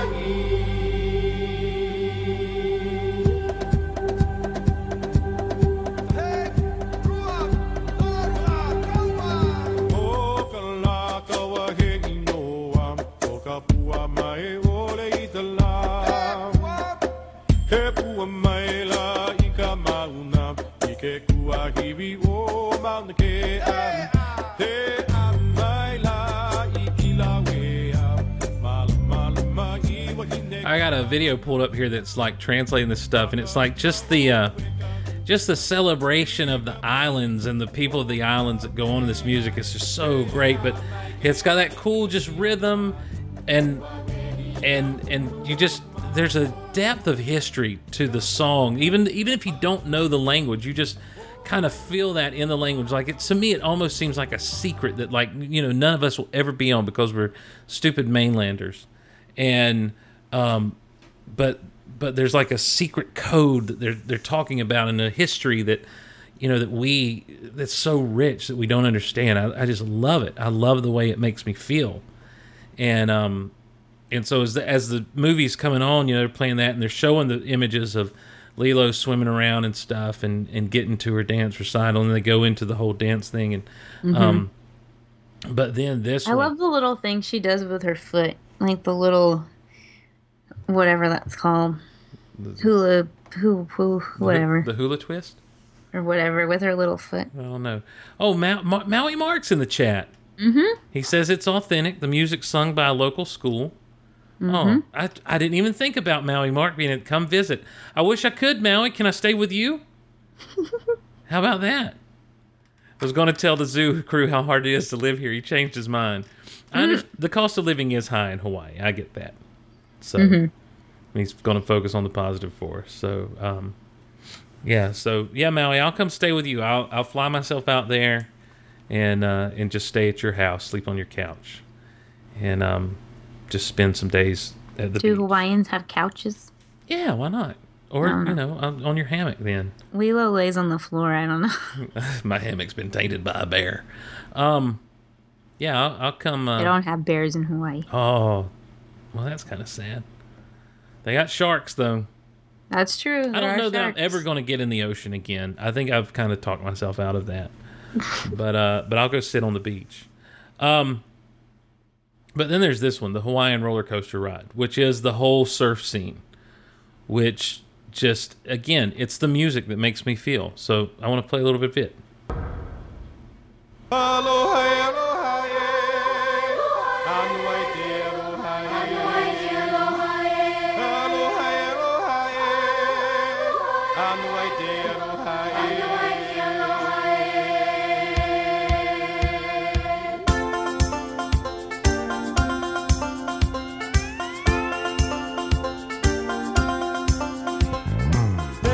Place I'd rather be.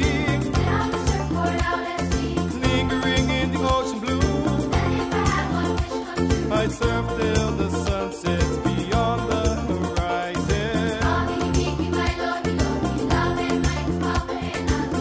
Flying by on the Hawaiian roller coaster ride.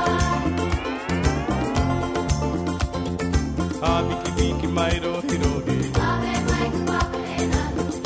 La la la la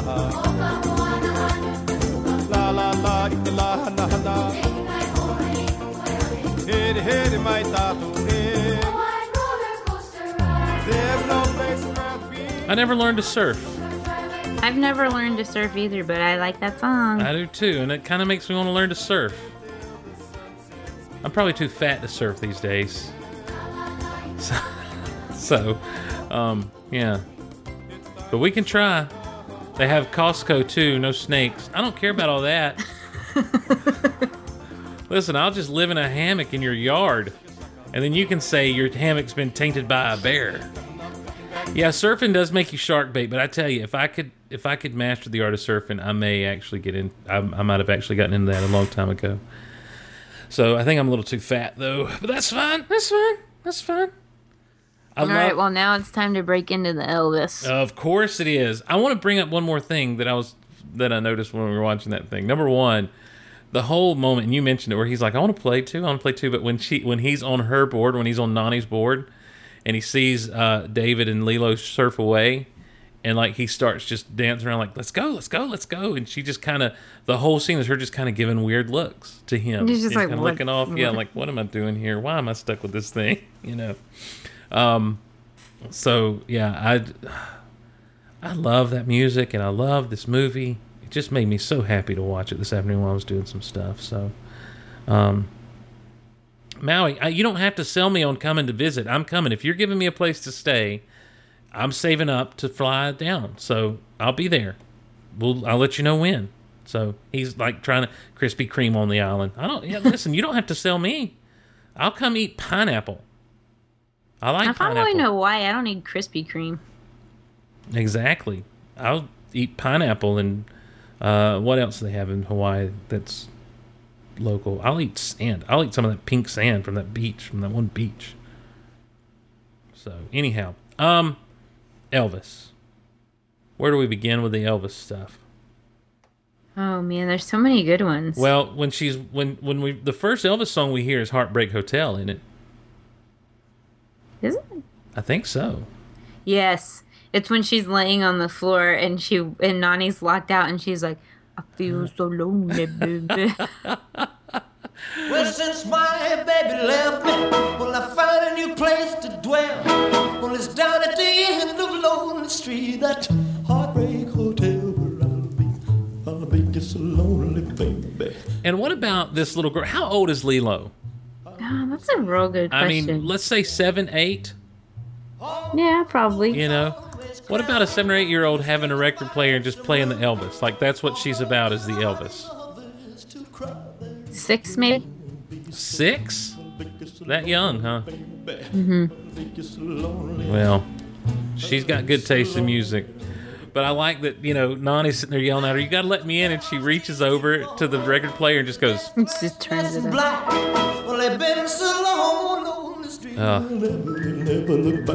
What else we got in here? What are they playing? I know one thing we didn't talk about was Stitch's his guitar playing abilities. Oh yeah. He plays the guitar and like there's the one moment where he's playing it acoustic and he does something like almost like he plugs himself into it and he goes and it goes electric at the end. What else we got that plays in this film from old Elvis? So Suspicious Minds is when he's the record player.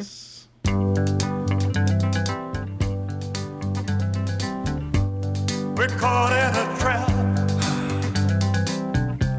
I can't walk out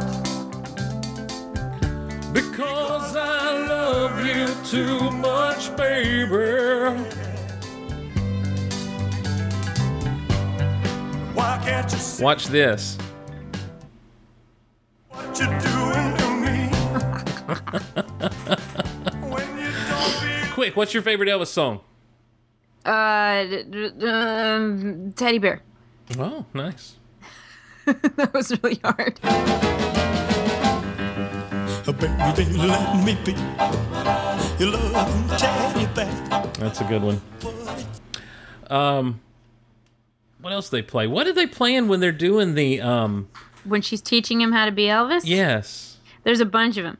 So let's see. So the first one, I think, it might be. Is it Stuck on You? That's the one they're playing most of the time. Yeah. Oh yeah. You can shake an apple off an apple tree. Shake a sugar, but you'll never shake me. No sirree. I'm gonna stick like glue. Stick because I'm stuck on you. And then there's Burning Love. Well, that's at the end, isn't it? That's just the one. That's what they play at the end, and they play. When do they do "You're the Devil in Disguise"? Oh yeah, that's part of that. It's that. Is it on the beach where he's finally full out dressed like Elvis? Yes, it's part of that whole thing. Oh yes. You look like. Cause she's trying to get a job, and like every time they turn around, she's it's like, messing up. Elvis was a model citizen. I love that there are 2 times. One, when he's watching the TV and he sees like the horror movie with the tarantula, and it's like not animated, it's like actual black and white TV. And then when she shows him the picture of Elvis, it's a actual photographic picture. Yeah. Yes, this was playing. This is what they're playing. Heaven knows how you lied to me. You're not the way you seem. You look like an angel. Look like an angel. You're the devil in disguise. Oh, yes, you are. They do play Hound Dog, but I can't remember when. Well, they played Hound Dog in the trailer. And they played that during the bit of the record bit. And they changed that for Suspicious Minds in the movie. Did they release a soundtrack with any of this music, or did they just release? It's all on here. I'm reading it off of all the tracks, but I can't remember when each one is played. Yeah, I don't remember him playing Hound Dog, to be honest with you, in the movie. I have to rewatch it again. Okay, all right. Twist your arm, huh? Don't me with a good time. But at the end, Winona, they play a version of Winona's by Winona. I guess that's Winona Judd, right? I guess. Was she just going? I guess. But she was just going by Winona at the time. But they play "Burning Love." But I got to be honest with you, I don't like that version. Mm-mm. You can't do it like the King.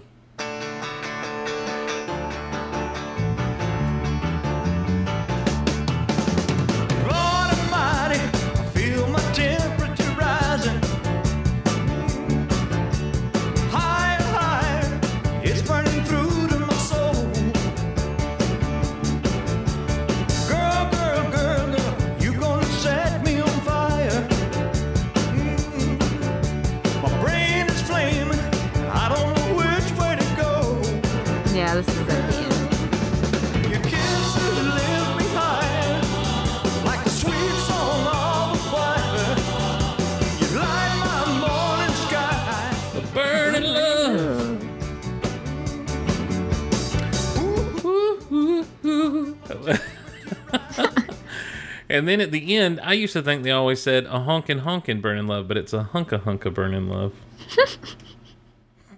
Which is weird because he has a song called A Big Hunk of Love. Mm-hmm. So, just for fun. Hey, baby, I ain't asking much of you. No, baby, I ain't asking much of you. Just a bigger hunk of love. I will do. Yeah. Bigger hunk of love will do. I do enjoy some Elvis, and I love that he was used in this movie. And, yeah, good stuff. Oh, good stuff. I do. And here's the thing. Now, Alan Silvestri did the score for this. And Alan Silvestri is no slouch, ladies and gentlemen. Alan Silvestri is responsible for one of the most iconic scores of all time, the Back to the Future theme and fanfare that we all know and love. He also scored Captain America, the first Avenger, more recently, as well as the first Avengers movie. But he is a very prolific composer, and I thought his work was really good. There wasn't anything like overpowering that I'm like, oh, I got, there wasn't anything that hit me the way that some of the Hawaiian music hit me, the island music hit me, and everything. But it was still some good stuff, and stuff at the right moment. For example, this is Stitch Says Goodbye.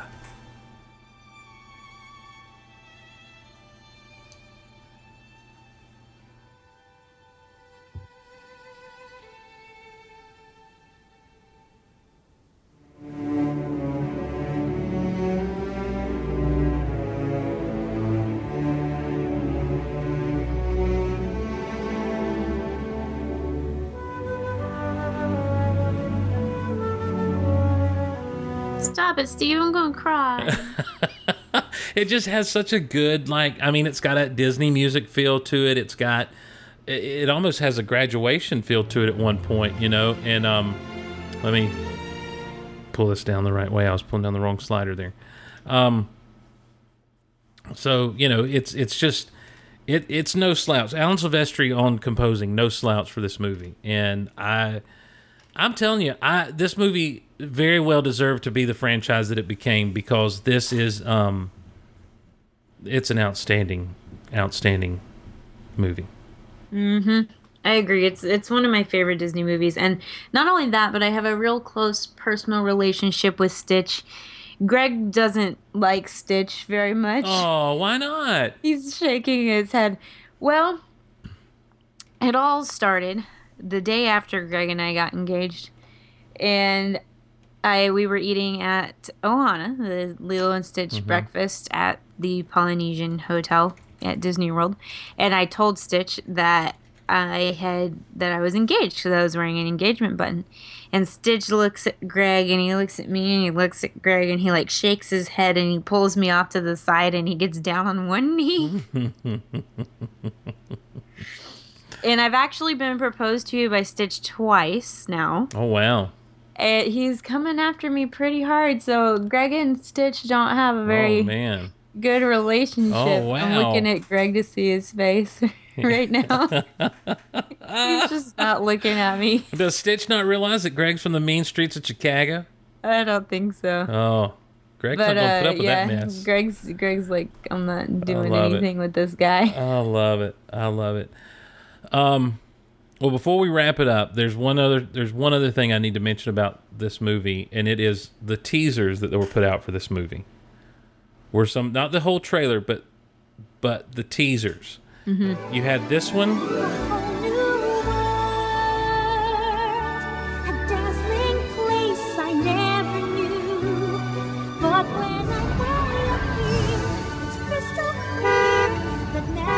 That's the spaceship, ladies and gentlemen. Oh, yeah, that's right. Oh, Bobby. Oh, Bobby.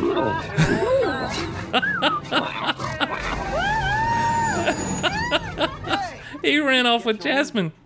He ran off with Jasmine in that one. And then there's the Beauty and the Beast trailer, the teaser they did. This is Belle and the Beast walking into the ballroom. Oh, such a sweet, sweet moment. Mrs. Potts just singing, and they're going up the shot, and there's Stitch on the ceiling. Stitch on the ceiling over the chandelier. Now climbing onto the chandelier, and the chandelier is falling. Beast had to save Belle. I'll be in my room. Get your own movie. His name is Stitch. It says, get your own movie. She's like, get your own movie. And of course, it wouldn't be Stitch trailers without. For over 70 years, the Walt Disney Studios has won the hearts of audiences with the most enchanting, delightful, and lovable characters the world has ever known. Here comes the Lion King. On June 21st, the tradition. Hey, that's not Simba.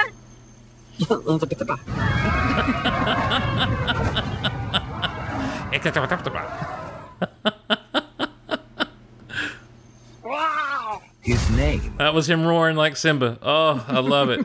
So good. These were so funny. They also had a Little Mermaid one, but it was one of the most genius campaigns as far as marketing a movie to me, because they were not shying away from the fact that this is something different than we've ever done.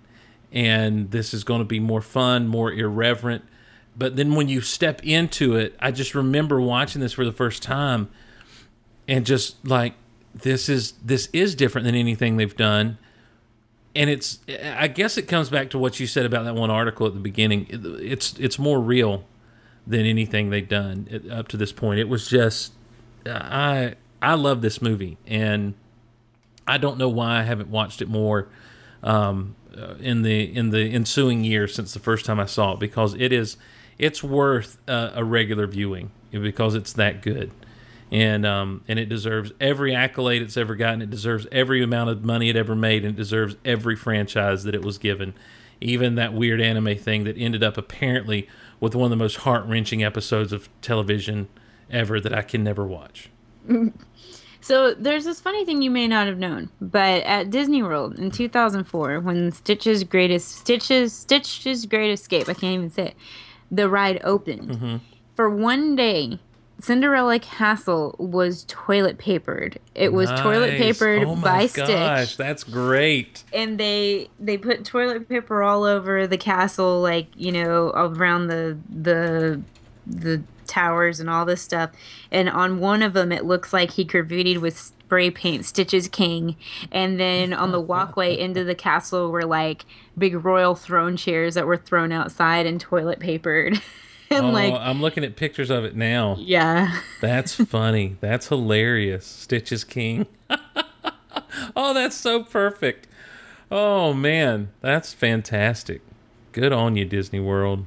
Yeah, it's pretty cool. And there was like a close-up shot where Stitch is actually on the top of the castle. Somehow I see that. Yes, I'm looking at it right now. They put him up in there. That's crazy. Oh, I tell you what, the more we've done this show and the more I've been down, especially to Disney World where I've been, the more I just love that place and just appreciate the creativity and the magic that they put into things. It's no wonder that you fell in love with the place, Teresa. Mm-hmm. It's no wonder. Anything else before we wrap it up? No, that's it. All right. Well, so on our next episode, you will get to hear us talking about Disney's 43rd animated film, Treasure Planet. And in between shows, you can catch up with us on email. We are vaulttalk@gmail.com. And as we stated earlier at the top of the show, that we are running low on emails. So shoot us an email. Find us on Facebook, facebook.com/Disney Vault Talk. We are on Twitter @Disney Vault Talk. On Twitter and Instagram, I am @IceColdPenguin. Steve is @Steve Glosson. And please make sure you are following the Gulliverse and our entire network of shows there, including things like Mark Out Loud, Rock Out Loud, and The Big Honkin' Show @Gulliverse. And if you want to support the Gulliverse, we encourage you to do so. Head over to geekoutonline.com and geekoutpodcast.com And there you will find links to Amazon. If you do Amazon shopping, like most of us do, and you get there by way of those links, it really helps the shows out. And our new sponsor in the Golaverse, Think Geek. For the geek in your life, we've got links to Think Geek that will help us out. If you dig the stuff at Think Geek, swing over, use those links to do your shopping at Think Geek that you do. And if you want to support us directly, you can do so at patreon.com/geekoutloud. And we appreciate those of you who support us directly. We've got some shirts. Go to geekoutonline.com/shirts. Get the yo-yoing, flamingoing shirt and other Disney Vault Talk shirts there by going to geekoutonline.com/shirts. Some new shirt information coming soon. That does wrap us up. Such a good time. Thank you so much for joining us. Until next time when we talk about Treasure Planet, as Teresa has already said, I'm Steve. And I'm Teresa. May all your days be magical? That's right. I was looking for a Stitch version. Okay. Magical. And may all your wishes come true. We'll see you next time. Won't you help me? I feel like I'm slipping away. It's hard to breathe. My chest is heaving. Lord have mercy. I'm burning a hole where I lay. Yeah. Your kisses live behind like a sweet song of a choir. You light my morning sky. Burning love. Burning love. I'm just a hunk of burning love. Just a hunk of burning love. I'm just a hunk of burning cheese. Wait, no, that's not right.